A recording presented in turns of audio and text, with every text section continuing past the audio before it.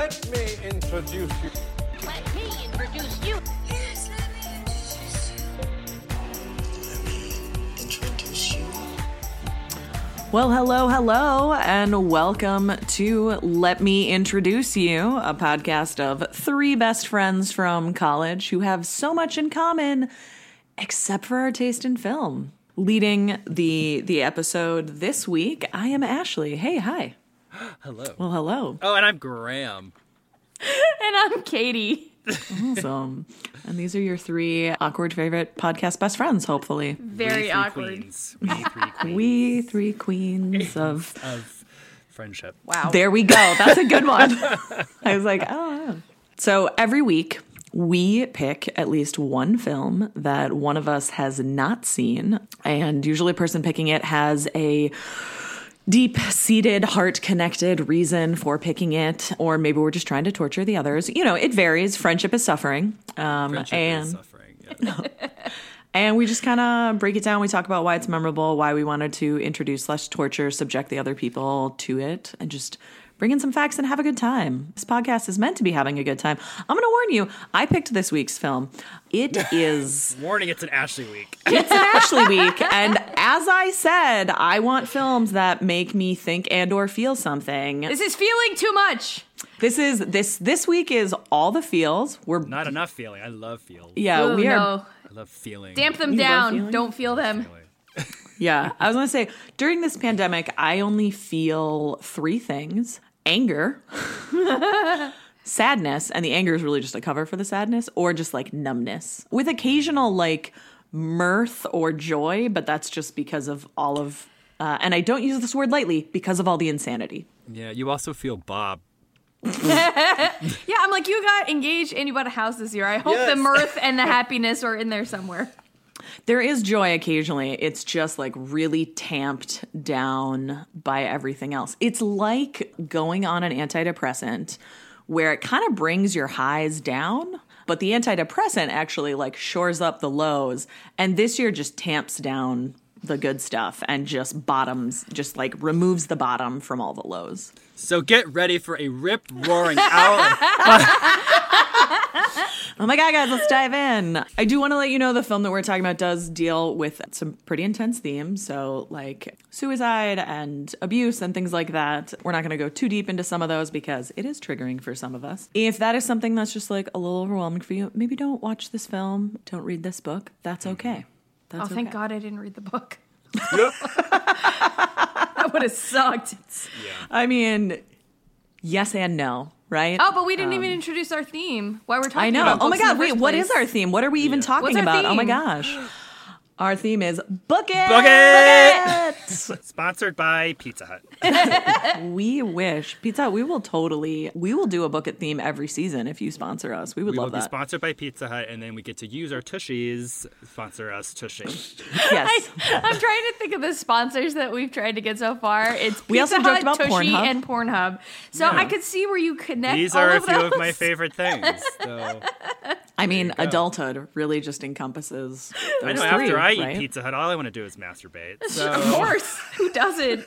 Because this week we are talking about a high school coming-of-age film that I deeply identified with as a kid called The Perks of Being a Wallflower by Stephen Chbosky. And I didn't look up how to pronounce his name, so I apologize if I pronounced that wrong, sir. You know, because he's definitely going to He be is listening to this, listening. right? So The Perks of Being a Wallflower, the book was originally published in February of 1999. Both Graham and I read this. That was our freshman year of high school. We read that. Shout out to Books A Million in Jacksonville, Florida, where I bought it. What? I have no idea where I bought mine, but I still have my copy. And this film was originally released on October 12th, 2012. Well, it actually opened in late September, but maybe the wide release was October 12th. Oh, Graham, can you give me more details and some box Absolutely. office? With your... So it opened in 4 screens as one of those limited test the waters kind of release and made a shit ton that weekend. It made $228,000 in just 4 screens. Wow.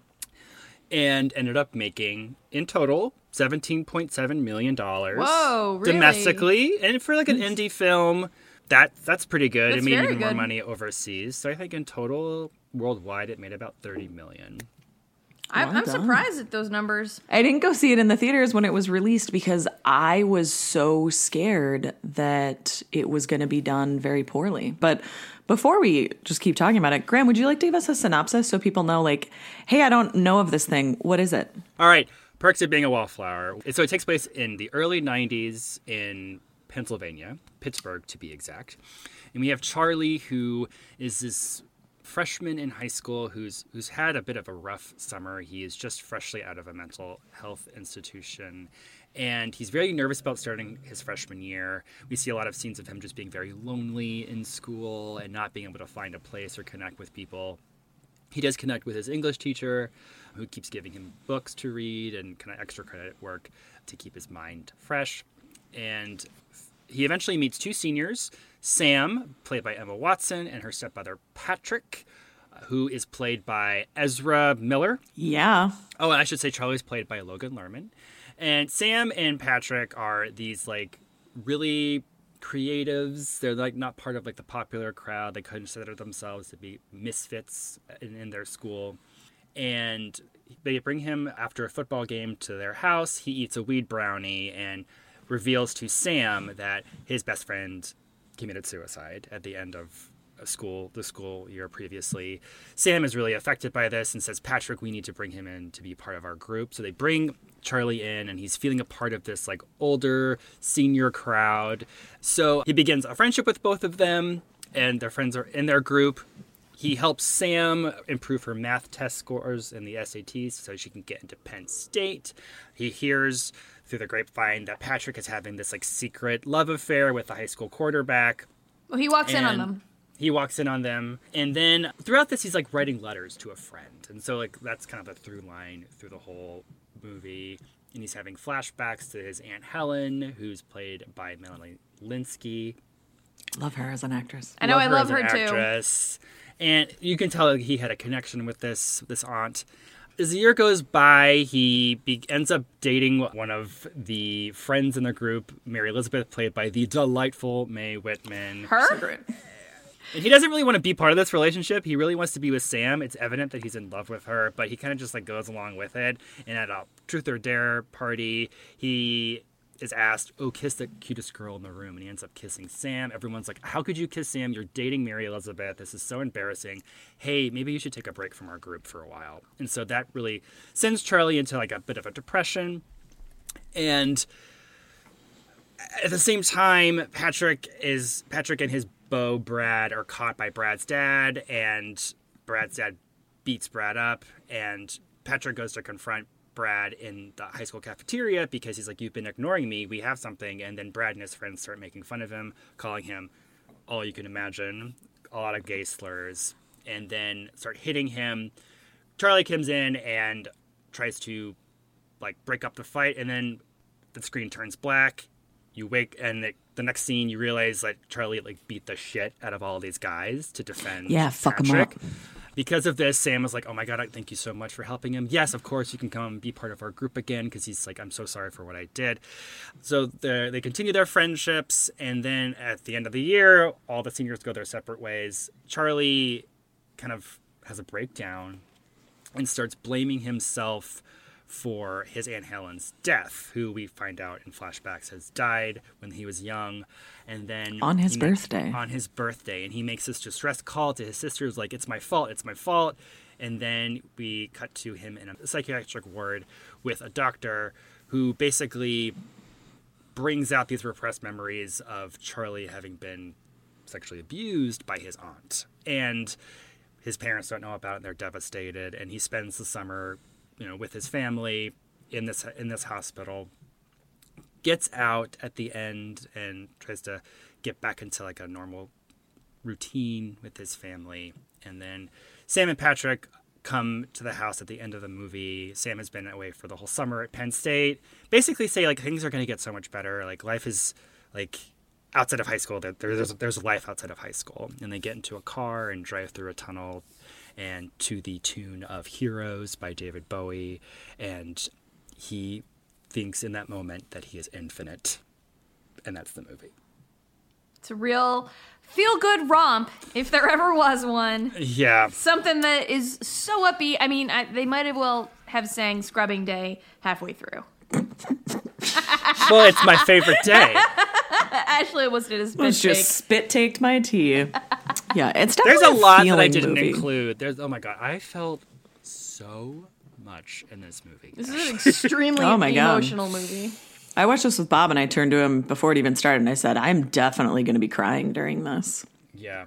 Okay, so Ashley, why did you pick this? Why did you inflict this movie? I mean, why did you pick this movie for us? Why did I subject you to this? I didn't realize it was going to be it's an infliction. so intense. I did not do it maliciously. Later this season, I am definitely inflicting you, Katie, Yeah, specifically I know. to a Believe certain me, movie. not looking forward to that. So let's flash back to little high school Ashley. This would be 23 years ago. Oh my Little God. 14, 15-year-old Ashley.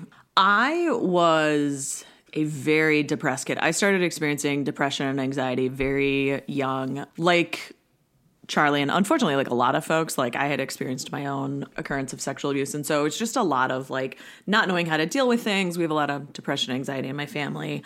And so Katie, we've talked about this before where like I desperately want to like fit in, right? Like, but I also feel like this weird misfit. And so I would still want to like wear the clothes and like have the friends, and I played sports. But meanwhile, inside, I just felt like I was carrying this huge secret around of like, I'm actually really unhappy all of the time and blah, blah, blah. And so when I read this book, I really identified with Charlie as somebody who he very much was alone. Like, as we saw at the beginning of the film, he's eating lunch by himself and reading books, right? And I would be sitting with friends, but I would feel the way that he appeared. And so being able to read a book like this made me realize, like, oh my God, there are other people like me and I'm not alone. And like, I was so desperate for like love and belonging and acceptance. And that's also like a shitty thing about having depression. For those of you who don't, like, your brain is a goddamn liar and just tells you like the worst things about yourself. And you think it's true because it's coming. The call is coming from inside the house, AKA your head. Call back to Black Christmas. And so when I read it, I read it at a very pivotal, important time in my life. I was like extremely impressionable. I had just had my own phenomenal English teacher and just like felt connection to life. And so it felt like a life raft, even though it wasn't giving me solutions. Just being able to see myself and see my parts of my own story made me realize like, oh, okay. At least I'm not alone in this. Other people feel this, yeah. Yeah, other people feel this way, even if I, hadn't been able to talk to other people in person about it. And so, like, yeah, it is my preferred coming of age book. I will admit, I fucking hate Catcher in the Rye. Like, I hate that book. Overrated. Yeah. So I many agree, fiery. overrated. Yeah. But I also recognize that, like, what Catcher in the Rye did and, like, the style of book that it created meant that, at the time, my favorite books, The Perks of Being a Wallflower, could exist, right? And this was truly the first book I ever wanted to adapt. This was the first thing I read it, and I was like, oh, my God, this has to be a movie. I want this, blah, blah, blah. And just I thought about it all throughout film school. And so it was very important to me at a very pivotal time in my life. And although I don't feel the same strong emotions that I did in high school, thanks to decades of therapy and also, unfortunately, decades of like learning how to numb myself to the world, it still is really important to me. And I waited so long to see it, even though the writer both wrote the screenplay and directed it, because there have been so many terrible adaptations. I was reading this Atlantic article that was just referencing how many flops. And especially like when a writer tries to direct, like they totally took a shot at Stephen King trying to do his first and only directorial debut. I think it was like 86, something like Pursuit or whatever. I don't know. Maximum Overdrive. Maximum Overdrive. Oh, thank you. Yes. There we go. Yeah, and they were just talking about like other shitty adaptations, like Vonnegut's never been adapted well. And what else can you guys think of that are like either good or really bad adaptations? Where they tried to do it themselves? Anything. I'm opening it up. Oh God! Well, my least favorite adaptation off the top of my head is Life of Pi, because I love that book, and I hate the movie. I hate the movie so much. It takes away from the magic and everything that you felt, and it's such an imaginative book that trying to do all the things that they do in the book on screen totally sucks all the life out of it. That's one of those ones where I was like, this is one of my favorite books of all time. Also, Ready Player One.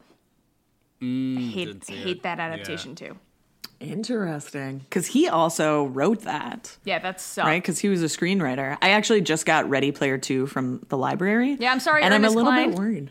Sorry, Ernest Cline. I think, you know what? You suck. You're the worst. I love your books. Please don't make them into movies. I think that's what I've had to do with adaptations is like almost completely divorce it from the source material. It's more of like based upon or drawing ideas upon in order to see things as a film. And like, does this work as a film, right? I mean, as someone who works on stuff that does get adapted into film, you know, with comics and stuff, that's a skill that I try and never works because it really bothers me when people take ideas and then the original idea was very good and they try to expand upon it and make something crappy. Yeah. But Graham, what was the adaptation that you didn't like? The only one I could think of was Big Fish, the Tim Burton did. Oh, yeah. I loved that book, and I remember going to see the movie and thinking, like, ironically, Tim Burton took all the magic out of this entire book. Is that funny? Yeah. It was very stale. I found the movie to be very stale, and only one scene moved me. And I was like, this book is very emotional, and I am feeling nothing. Yeah. I love that the two of you picked, like, Katie, you pick a book that I've read, but I've never seen the movie, and now I'm never going to. Yeah, don't. And then, Graham, you picked a movie that I've seen. I actually owned Big Fish because I, like, really enjoyed it, but I don't even think I knew it was based on a book. And now I'm like, ooh, I got to go read that book and see how much better it is. But the hard thing, you know what the hardest thing is for me, for adaptations is when you read a book first, you create what the characters look like in your mind. Like if there hasn't been a film or TV adaptation. And then once I see that and I try to go back and reread them, it's gone. Yeah. Like whenever I read Harry Potter, I picture Emma Watson and Daniel Radcliffe and Rupert Grint and fucking Alan fucking Rickman. Although that was like great. Alan Rickman. Yeah. Just perfect prime. casting. Yeah. I will say they fucked with certain things with the Harry Potter adaptations that actually violated the rules of the universe of the books. And oh boy, that fifth movie really pisses me off. Sorry, obviously I could talk for days, but that is not what we are here to talk about. Perks. Let's get back talking about Perks. So yeah, I think this cast was actually pretty good. I think all of the really main actors worked really well. I still struggle with Emma Watson because I think she hasn't perfected her American accent yet. I still pick up on her Britishness, and I'm like, oh, girl. Yeah. I'm sure in the book that her character was American, but I don't understand why they didn't just let her be British because she moved from far away and her mom marries Patrick's dad. I don't know why they just didn't let her have her British accent. Oh, that's a good point. I wonder if he was so tied to... So, like, this book is semi-autobiographical, and I wonder if he was so tied to his original feeling and vision, he didn't want to do that. I mean, this was also one of her first films after Harry Potter, so, like, breaking away. Like, what I will really give Emma Watson credit for is I didn't look at her and think, hey, it's Hermione with a short haircut. That's true. You know? Agreed. Like, I actually believed her more as the character Sam. I still wanted a different performance out of Sam. She does portray both that, like, independent yet a bit insecure. I mean, I think the word you're looking for is manic pixie dream girl. see, I feel like if she had the British accent, she would be even more of a manic pixie dream She's girl. super manic but- pixie dream girl in this. Yeah. Like, likes music, views herself as an outsider when she's clearly super attractive and, you know, cool. When she's like, I just want to be at a college party and hearing, the Cocteau twins. I know. And I'm like, gimme. Well, same. That's probably like how I would have thought. That was Same. one thing that Yeah. really bothered me is so in an early scene in the movie, Patrick and Sam and Charlie are in a car and they're driving and they hear Heroes come on the radio. They're like, oh my God, you've never heard this song before? What is it? I don't know what it is. If you guys like know the Smiths and you know like all those other bands that they mentioned, if you don't know what David Bowie's voice sounds like, that was like struggling for me. I'm like, Katie, That was the one thing I hated about this movie. Like, how the fuck do you not know Heroes by David Bowie if you're Right? so fucking cool? Even if How do you not don't know this- Heroes? It is his song. Like, give me a fucking break. You're so I know. cool. This I know. reminded me. Oh, okay. This reminded me Yes, Graham's getting revved up. of this guy I knew in Boston through a friend who was so full of himself in terms of like Name what he names. thought- I'm just kidding. No. He thought he was the most like renowned connoisseur of independent music, or like, you know, basically like nothing that was like top 40. Like, I know everything about British music and I know everything about like indie Scott music. I go, oh, what's your favorite Belle and Sebastian album? And he's like, who are they? I go, Oh my God. okay, all right, you don't know shit. All right, You don't know shit for shit. Belle and Sebastian's amazing. yes. Graham, So- remember when we saw them? Yes, some of my favorite nights of my life is when we saw them in 2006. So it's interesting to think when you think of like high school movies, coming of age, how important music is to the high school experience, whether both in real life and in movies. Like, it comes to define you. Like, that's one of the first conversations that Emma Watson has with Charlie. Is like, what kind of music do you listen to? And then they connect over that. So I do wish this movie had a better soundtrack. Like, they had a lot of songs that are pretty popular. You know, they had Come On Eileen, and they had, you know, Heroes, and they have stuff like a couple Smith songs that like normal people are like, yeah, this is considered, you know, cool music. Everybody knows this. But a lot of teen movies come to be defined by their soundtrack, like, you know, Empire Records or lots of other things like that. So I wish this had more of a soundtrack, but then it also takes me back to when I was in high school and the power of the mixtape. You know, Oh, because yes. how powerful, like, okay, so, you know, I defined myself in school by like the type of music I liked because I really liked it and it helped me feel unique as a person.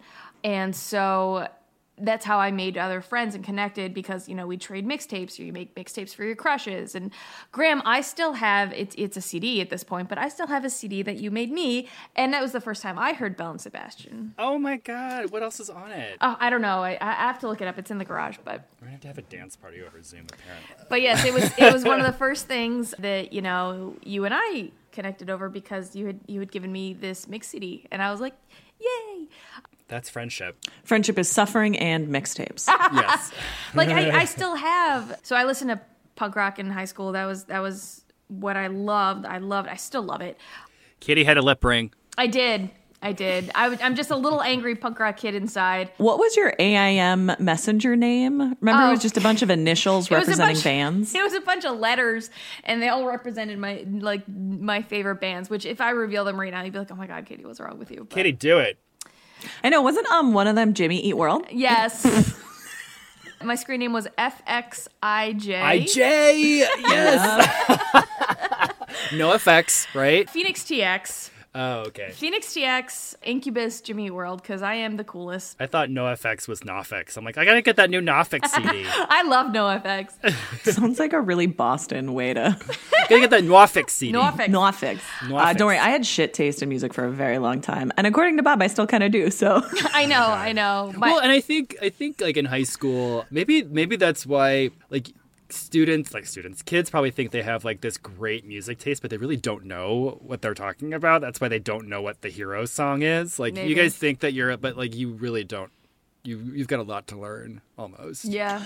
So what's really interesting about the choice of heroes, originally when because in the book, they never name what the song is, which I think is actually sort of a benefit of the book because it allows you to insert whatever song you feel. And like that to me is both one of the most powerful scenes and powerful lines in the book, the I feel infinite. And that is like straight up, that is a feeling I have tried to chase forever because like as a kid who again grew up with a lot of anxiety, had a lot of anxiety attacks, often about like, oh my God, I'm alive, I'm existing. And like you get like way too meta with all of your thoughts. I just wanted to like feel infinite, or I wanted to get so involved in the act of living that I forgot that I was alive while feeling very alive. And so the director and writer was talking about how originally he had envisioned that, I believe, as Landslide by Fleetwood Mac. But then when they were filming this, it made more sense. Like for the tone and maybe some like licensing issues, they chose Heroes by David Bowie, which I think that song is actually a much better choice. I agree with you that it's like, why wouldn't they know who Bowie is? Like, Bowie has a very distinctive voice, and like if you like, And it's Bowie. Like, yeah, so it's like kind of that thing between like, well, this song works better, but we're gonna keep in this piece, and like it's an important part later. Like it comes up later of like, I found the song, So they never, in the book, they never mention what the song is. Is that No, true? not wonder that I can recall. If they should have done that in the movie, just like had it be silent or like remove all the sounds, so like whatever the viewer could have filled it in with whatever song meant something to them. For me, that wouldn't have worked. Yeah, I think it works so well in the movie. Yeah, it like does especially, and like the ending with its usage of it, and oh my god, it brought up so many feelings for me. I was weeping through the last like 30 minutes of this movie. Yeah, no, like what I really love about the use of Heroes is like when I think about Landslide and like my own personal experiences, Landslide to me is a song that I listen to when I am like feeling sad and I want to sort of live into my sadness. I want to connect to something tangible with it.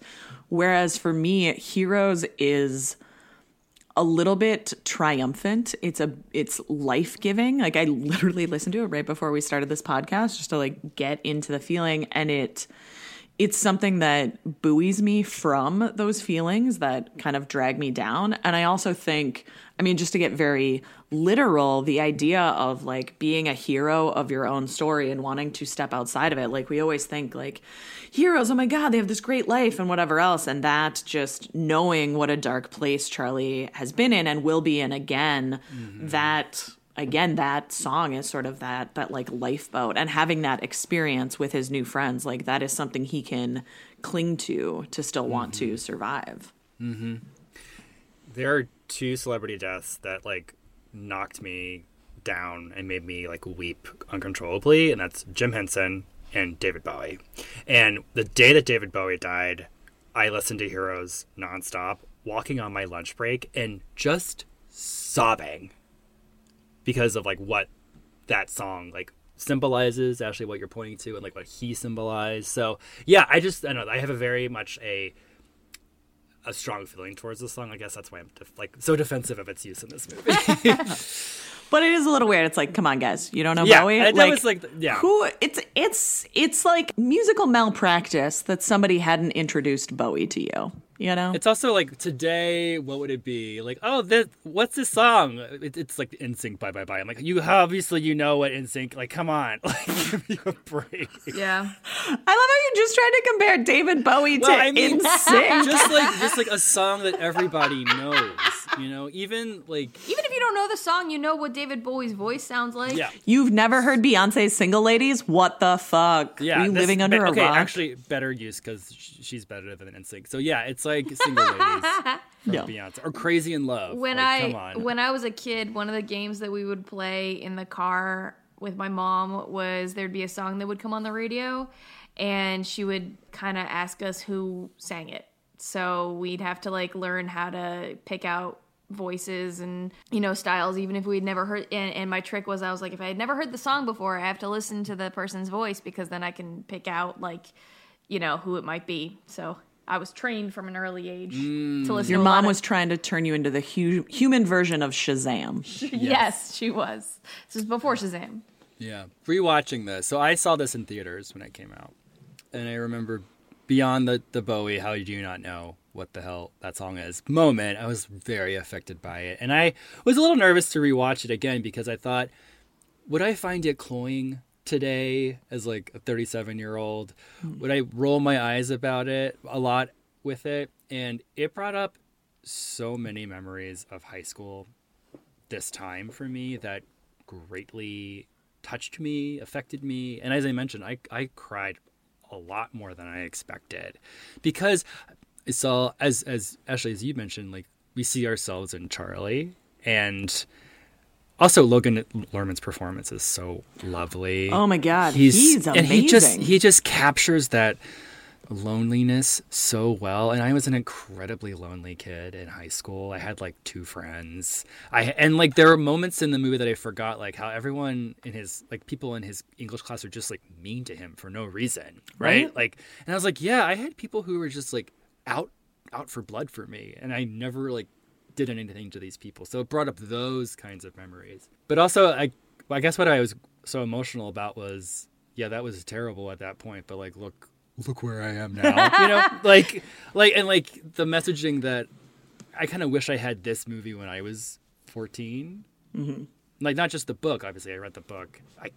Back when I was 14, it didn't affect me as much as it affected you, Ashley. I think I probably wasn't paying as much attention as I was reading it.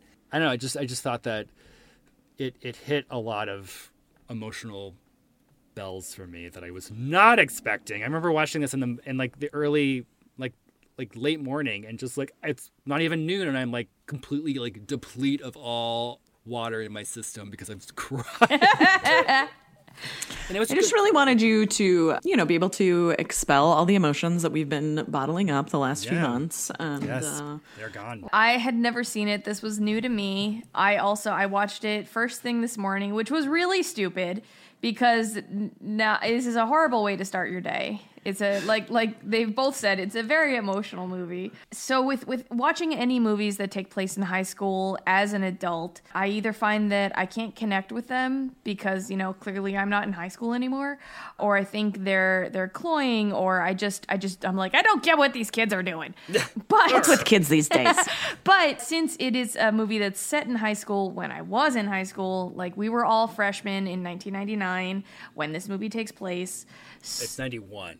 Oh, yeah. The book was written in 99. My bad. You were 7. I was in first grade.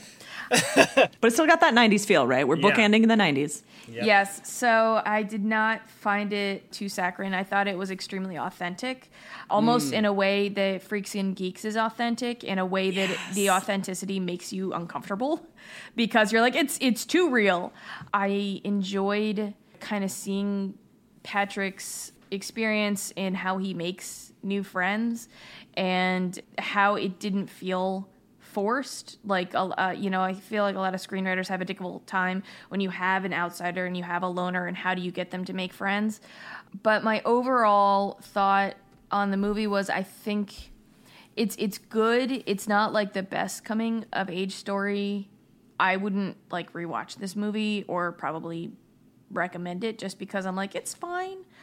I also don't like feeling feelings, so I was very upset to be like, God damn it, Ashley, making me feel things, and I don't want to. It's true. I mean, if you're in the Katie camp of I don't want to feel things, don't watch this movie. Nope, don't want to feel anything. In the unless Graham and Ashley camp. Yeah, unless like you're so good at divorcing yourself from feelings, which I've been working on for a very long time, and honestly, it's a bad thing to work on, then you could watch it. But like, yeah, this is gonna, if you're not on iceberg, it's gonna make you feel shit. Oh I did like Patrick's character a lot. Do you mean Patrick or Charlie? Patrick.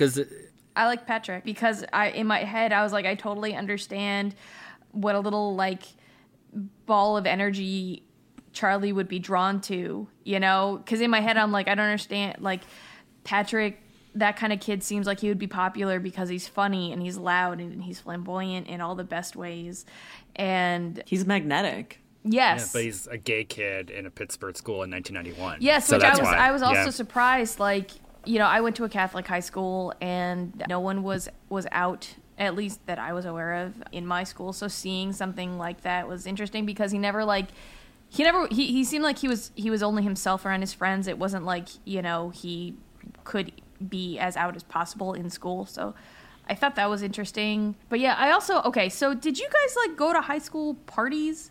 Is that like a thing people actually do in high school? No, I had no friends. I had friends, but I didn't go to parties either. I went to a couple and they were uncomfortable. I never went to like a really fun one, like at the one that they brought Charlie to, where it's like all the cool kids. I remember the first high school party, in quotation marks, I ever went to. I think I was maybe a freshman or a sophomore, and we just went to somebody's house of like the extended popular crew, right? There's always a popular crew in high school. And there weren't that many lights on. There was no music. And there was just like random alcohol in the kitchen, right? Like some shitty beer and some other stuff. And I was just like, this is a high school party? Like, this is what people are doing? And like, I didn't drink Where's until... the DJ? Yeah. It's the bumpin' tunes. I didn't drink till like sophomore year of college. And so that was never my thing of like, I'm going to do that. And like, let me tell you, baby Ashley was smart because now 37-year-old Ashley can't really drink anymore. So like she was on the right track. Drinking's not the right spot for me. No, it just seems so dumb. Like I had so much more fun with my group of friends and like our like 10 people parties, which were just like hangs. And we would like, oftentimes we would end up at my house because my mom just like loved having kids over. She loved feeding us and giving us whatever.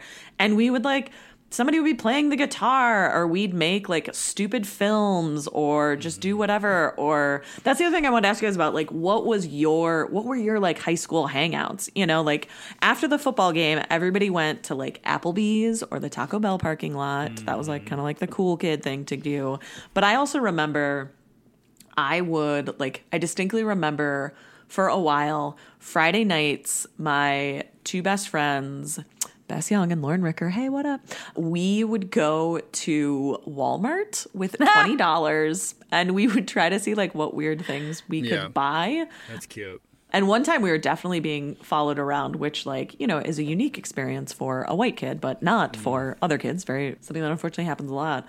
But yeah, I was just like, I was brought back to like, what did we do and how does this experience compare to mine? And like, what's the same and what's different? Our hangouts were Shelby's Coffee in Jacksonville Beach, where we go like in the afternoon and pretend to be like very cultured and very like oh, we're going to sit here and talk about books. And then we just talk about Buffy the Vampire Slayer. Nice. Would you order coffee? Yes. Of course. Oh, please. Katie, yes. would you order coffee? Would you order coffee or water? I haven't talked about mine, but I will. But the place we went to a lot was Al's Pizza, also in Jacksonville Beach. And it was just like a trio of us because the pizza was cheap. And we were like, we'd stay for hours and just like gab. But yeah, I didn't have parties because like no one ever invited me because I was like, you know, obviously a closeted gay kid. But like the friends I had, we had these like great nights of just like chilling, talking about movies, talking about books, going to like see independent film at the Neptune 6 in Jacksonville. The only place that really played them. But yeah, no parties for me. No, nothing. Katie, what about you? You were a cheerleader in high school. Oh my God. I was a cheerleader in high school who liked punk rock music, so you can tell how great I fit in. Yeah, but you're fucking great and that's why we love you so much. Thank you. Yeah, I wasn't really like, yeah, I was a cheerleader, but I wasn't really a part of that group. I was more like I made a lot of art friends, and a lot of my friends came from the Catholic retreat I would do. That's where all my like best friends came from, and they didn't go to my school. And I was in orchestra, so I was friends with a lot of the band kids. I don't think I knew you were in orchestra. Did you play the French horn? What'd you play? Cello. Mm-hmm. How have I, after almost 20 years of friendship, realized that you play the cello? Can you still play the cello? No, I can't. But I was in a few orchestras for years, and like I was in this orchestra once where we were going to play Carnegie Hall. And the conductor was such a giant raging bitch that I couldn't take it anymore, so I quit. Before Carnegie Hall? Yeah, I quit before Carnegie. I wish I didn't. I wish I had stuck it out, but whatever. But we hung out there's the Sparta Diner. So if any of my old friends are listening to this, we would go to the Sparta Diner, and a bunch of my friends, like a bunch of them smoked, and I didn't. So I would. Good for you. Well, no. So I would be there, and like we'd just hang out, and I would just be drinking cups and cups of coffee.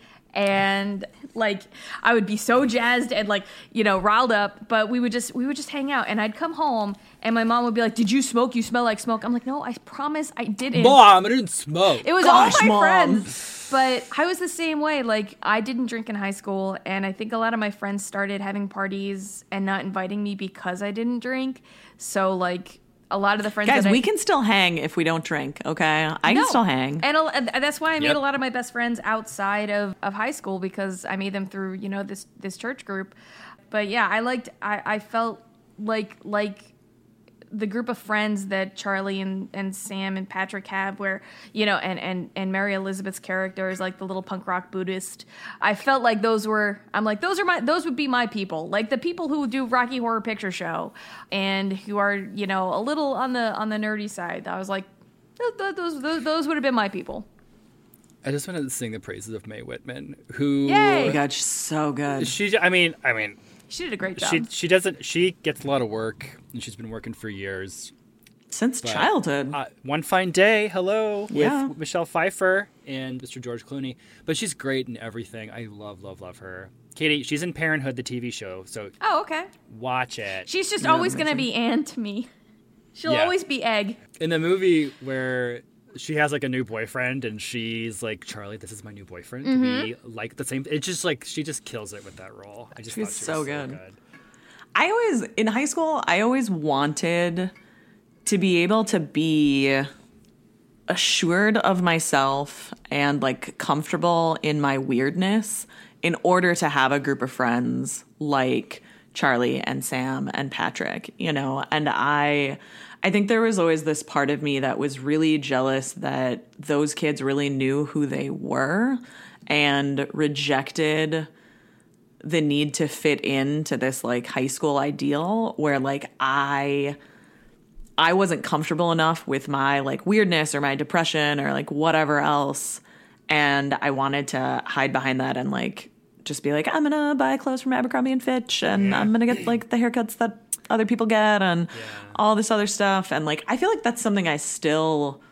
struggle with. Like there are still times where I'm like, get the cool haircut, get that like edgy thing or whatever, you know. Like there's part of me that always wanted to do like the, what is that, like undershave however many years ago the when it was undercut? like Yeah. the undercut, and I was like, I just would look really weird or whatever, because there's still this part of me that still just wants desperately to be loved and accepted. And those are the times when I think that part of me has never really left high school, which like that's also a little bit sad, right? That like developmentally sometimes I'm just like stuck in one place, but then there are other times when I look back on like high school Ashley and I remembered how idealistic I was and having such strong ideas in my own beliefs, and how in my 20s I really just like both got stronger in certain beliefs but faded away from a lot of other things, and have been able to come back to that a little bit in my 30s. And I think that also comes with age too, of just being like, fuck it, man. Like life is too short. I don't need to be doing this shit. I don't need to be pleasing anybody else. It's a waste of my fucking time. I tried that and it doesn't work. So like I really respect and admire people who are able to figure that out young and stay with that. You know, like to me that is really powerful, which makes me think about like, what were the other really powerful scenes or lines in this for you? Because there are two that really stand out for me. So like one is the tunnel scene and the I feel infinite. That was really powerful for me. The other thing that, I guess it's like three. There's another scene that hits really hard. But before we get into that, because that's going to get like serious and I might choke up. The line that Mr. Anderson says, which like Paul Rudd, oh my God, perfect casting. Well done, Paul Love Rudd. Paul Rudd. That man Ageless barely wonder. ages, right? It's like, you are a vampire, kind of like Nicolas Cage, except Nick Cage, like now he's starting to age. It's like he stopped drinking the blood of humans. But he said, we accept the love we think we deserve. That's the one. That was my favorite line because it didn't feel hackneyed. The others, like when Emma Watson says, "Welcome to the Island of Misfit Toys," I was like, oh, God. But that's also a thing a high school kid would say. Yeah, I know. Especially, and the kids are like I also have- like pretty wealthy. I'm like, you guys are fine. Like, You're fine. Yeah. That also intimately relates to the really powerful ending scene, which was shot so well. Like we have that last night of Charlie and Sam, and then when Sam is leaving, he starts to have an anxiety attack. And like, this is where film is such a great medium for this, where you're seeing flashbacks and you're seeing clips, and like you're seeing when like he and Sam that night before she leaves, she kind of is like, yes, I have these same feelings for you. And they start to try to get more physical, and actually flashes back Charlie to like the abuse by his aunt, which is what we see in this scene. And then he's coming home and he's just like truly spiraling, and he calls his sister, and this is like, she's like, oh my God, you have to call the police. And she says to her friend, like, call the police, send them to my house, you know? And I was, right before we started this, I was reading the screenplay of that. I think it was from like a Vulture article. And like, I started tearing up because I was like, holy shit, man, this is the way that this was written, and then the way that it was created on screen was done so well, and also made me realize, like, this is why you could never be a screenwriter, Ashley, because in screenwriting, you have so few words to be able to describe what you want characters to say and the feelings that you have, and just the jumping in between all those scenes. I was like, holy shit, now, I don't know why I never thought of this before, but I was like, I gotta find the screenplay of this and just read his entire screenplay. But it just, I also find it interesting, like the things that we want to ignore or that we can't handle, because the first time I read this, I had, you know, I was 15 years old. I hadn't been in therapy yet. It would be a year before I would like beg my parents to go. I completely glossed over the abuse by his Aunt Helen. I like don't know why. I just wanted to ignore that, right? It wasn't something I could handle. And it was 5 or 6 years later, my mom was visiting me in Boston the summer before our junior year. I think that was when you guys were all FICOs, and I was taking classes. And Kim Parr was talking to my mom about that book, and she mentioned that, and she and my mom were talking about it. And I was like, wait, what? That happened? Like, it's interesting how we can protect ourselves or forget certain things in order to, I mean, just for self-preservation. Mm-hmm. Yeah, 100%. Couldn't have said it better myself. But there were some pieces that were really missing. And I understand when you adapt, you can't have everything, right? But I was really sad all the pieces about Candace, Charlie's sister, were gone. Like, I felt like you saw so much more of their relationship. And like in the book, there's a whole storyline. We see briefly about how her boyfriend hits her, and then she eventually breaks up with him. But in the book, that happens. And then she actually gets pregnant, and then Charlie takes her to get an abortion. And it isn't until after that she ends up breaking up with Ponytail Derek, who's a piece of shit. Who's in Succession? Oh, is he? Yes. I haven't watched that. Heard good things. Okay. I'm kind of glad that they didn't include that, only because it would feel like you're shoving too many of the quote-unquote, like, high school thing, like, trauma things you'd have to go through into one there was movie. no way to put it in the film authentically. Only because I'm like, okay, you deal with, you know, depression, suicide, sexual and physical abuse, you know. Homophobia. Homophobia. There's so many things you can shove into one thing without it feeling like you're putting all of the things that you feel into one movie. Mm-hmm. Even though you do feel all of the things. Sure, in but high like school. having So an many abortion elements. scene with his sister, I understand why they didn't include it, because it would have been like one more thing to squish into this. Yeah, there wasn't enough space to develop that relationship. It would have felt too perfunctory instead of the way it comes across in the book, which feels a bit more authentic. Yeah. Graham, what do you think? I do think that what they were able to do with that sister character in the film was pretty good in terms of the way that the film adaptation came about, especially that last scene when he calls her, and you can tell of their intense bond and her immediately like turning the gears and saying, somebody get the police to my house. Like, that scene really affected me because I don't know, I think I get why they didn't do it. I completely agree with you. It would have been too much. Even so, like, what they were able to do with her in the film, I thought was really well done. Yeah. Like, just putting into like 4 or 5 scenes for her. No. Graham, was there anything else you remember from the book that wasn't in the film? Or do you feel like... I think this is just like a really rare, well done adaptation. You know, it just makes sense what was put on screen. Yeah, and I think that comes from an author who was also trained as a screenwriter, and he, like, years before this film had directed like another indie. So he knows how to write books. He knows how to screenwrite, which like, you know, tees him up for being a great adapter of his own material. I think it was also that, you know, there had been enough time and enough people were behind it that you were able to make collective creative decisions to really keep it true to the spirit and the intent of the book. What else has he written? In terms of movies, well, books. He wrote for movies. He did the screenplay for the movie Rent. Okay. which was not well done. He did the movie Wonder with Julia Roberts and the kid from Room. He wrote and directed that movie. Okay. He's directing the upcoming adaptation of Dear Evan Hansen. Oh, interesting. musical. That tracks. Yeah. In novels, his other novel I'm seeing is something called Imaginary Friend, which came out in 2019. All right. Yeah, it was recent. I think it's actually more horror. Oh. Interesting. Okay. Yeah. But his other movie, The Wonder, made a lot of money, like over $130 million.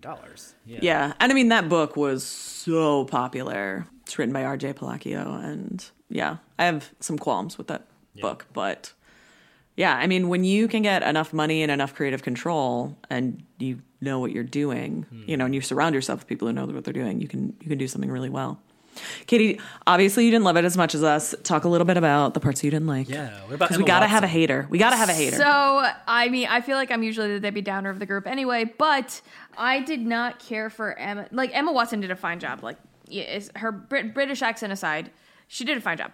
But having that character and, like, the character of a manic pixie dream girl is difficult because of what she represents to the main character.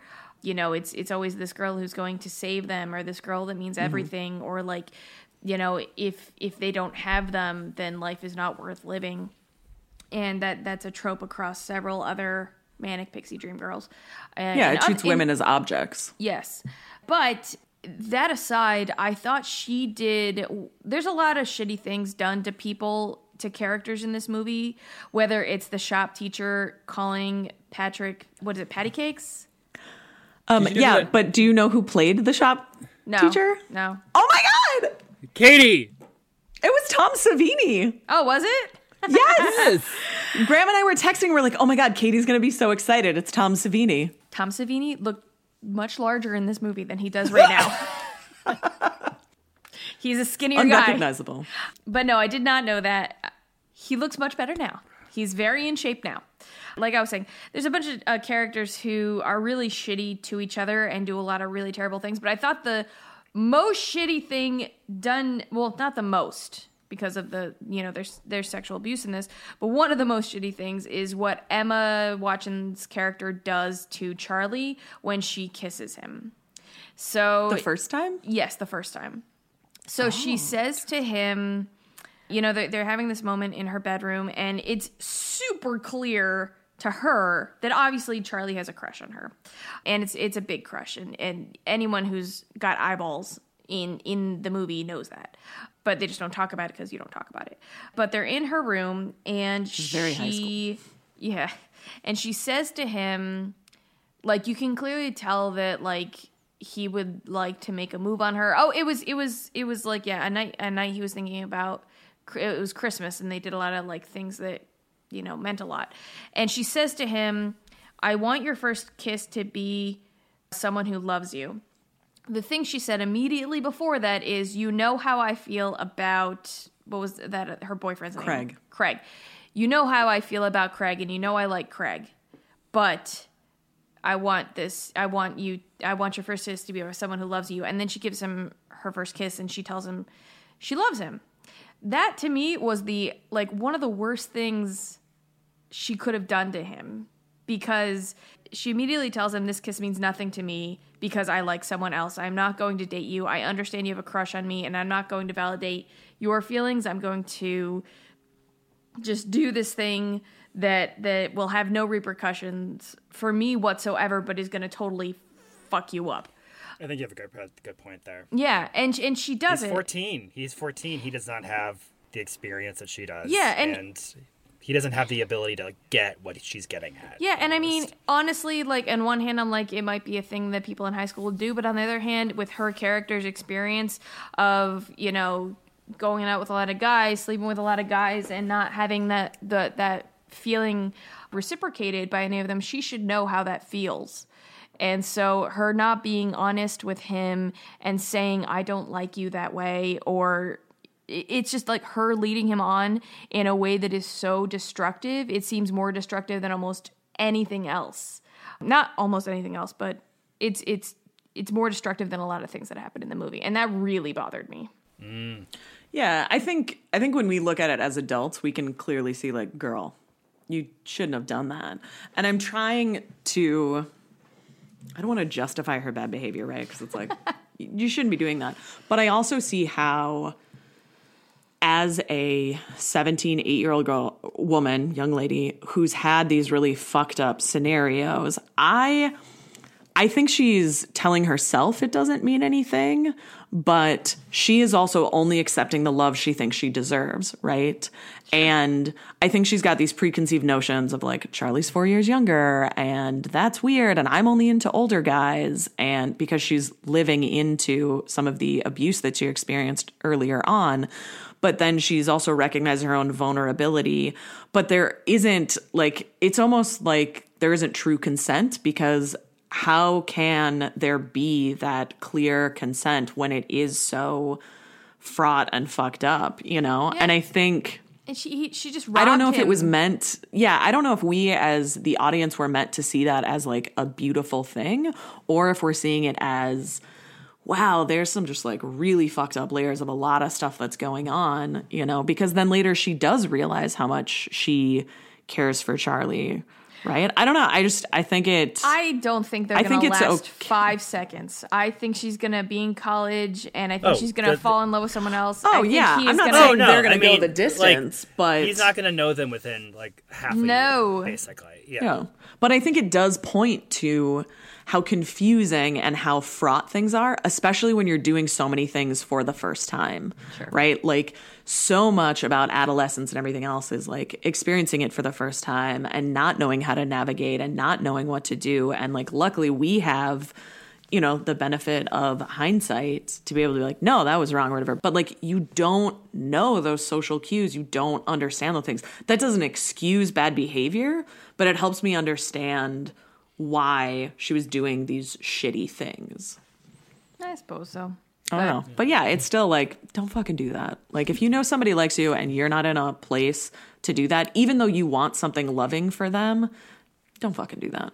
Mm-hmm. Yeah, and I mean, like, he does it too to... Well, he's also like frozen. He's like, I got into a situation that I don't want to date this person, but I don't know how to get out of it. And she's like an older person, and so... Yeah. And it's also like, there are kind of like 4 like, or more like trauma responses. So we're all very familiar with like fight or flight, but there's also freeze and there's also fawn, which is like being a people pleaser, right? And Charlie's so desperate to be liked, he's just going along with these things, not realizing, hey, this is actually, that's a shitty thing to do, you know, because you're actually hurting somebody else's feelings by not being honest. Yeah. So, I mean, in that regard, I was like, real representation of life. That's real. That's life why I is said this messy. is High school's awkward. A very authentic film that I will not be watching again. Yeah, I'm going to watch it again. I'm watching it again. I think I will, but it's one of those things that I have to space out. You know, like... Yeah. I mean, I'm not going to put it on right now. yeah. Not just because I don't feel like tapping into those deep emotions, but there are some things for me that with rewatching, I'm going to start to pull apart all of the issues and things I have with it now as an almost 37-year-old. And I still want to keep that feeling a little bit alive. So this is what I want to hear from our audience, from our listeners, right? I want to hear both, like, what are your coming of age movies that you loved, whether the story itself was coming of age or you just watched it and was so pivotal, or what are those books for you? And, you know, we're a bit more active on Instagram, but I will get better at Twitter and ask this as well. Mm-hmm. Yeah, that was our season 2 promise, Ashley. You have to deliver. It was a season 2. I have a lot of season 2 to fulfill that promise. I'm working on it. I will slowly work better and better. And thank you to all those who have given me horror book recommendations. I've had a few people reach out to me, so thank you.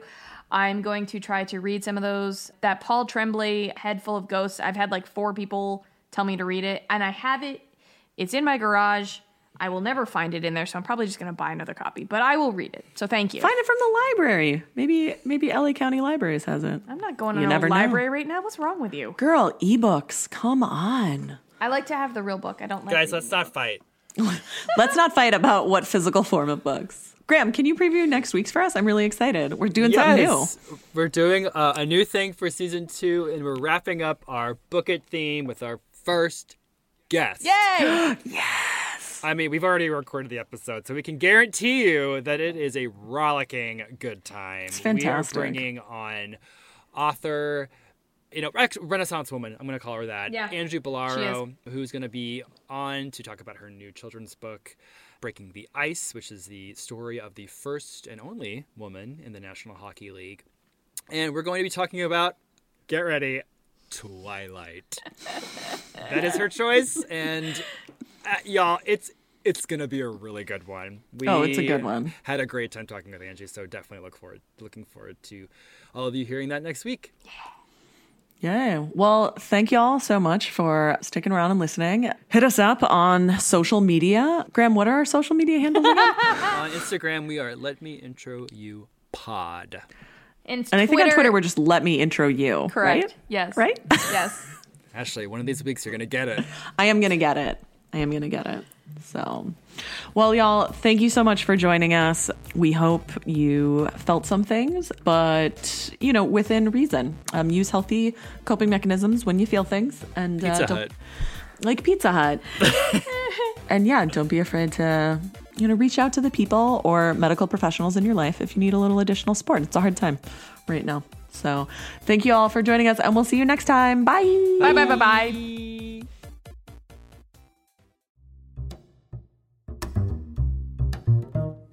Let Me Introduce You is a podcast hosted by Graham Veth, Katie Kubert, and Ashley Crone. Music by Kevin MacLeod. Licensed under Creative Commons by Attribution 4.0 license. Make sure to follow the Let Me Introduce You podcast on Instagram at Let Me Intro You Pod and on Twitter at Let Me Intro You.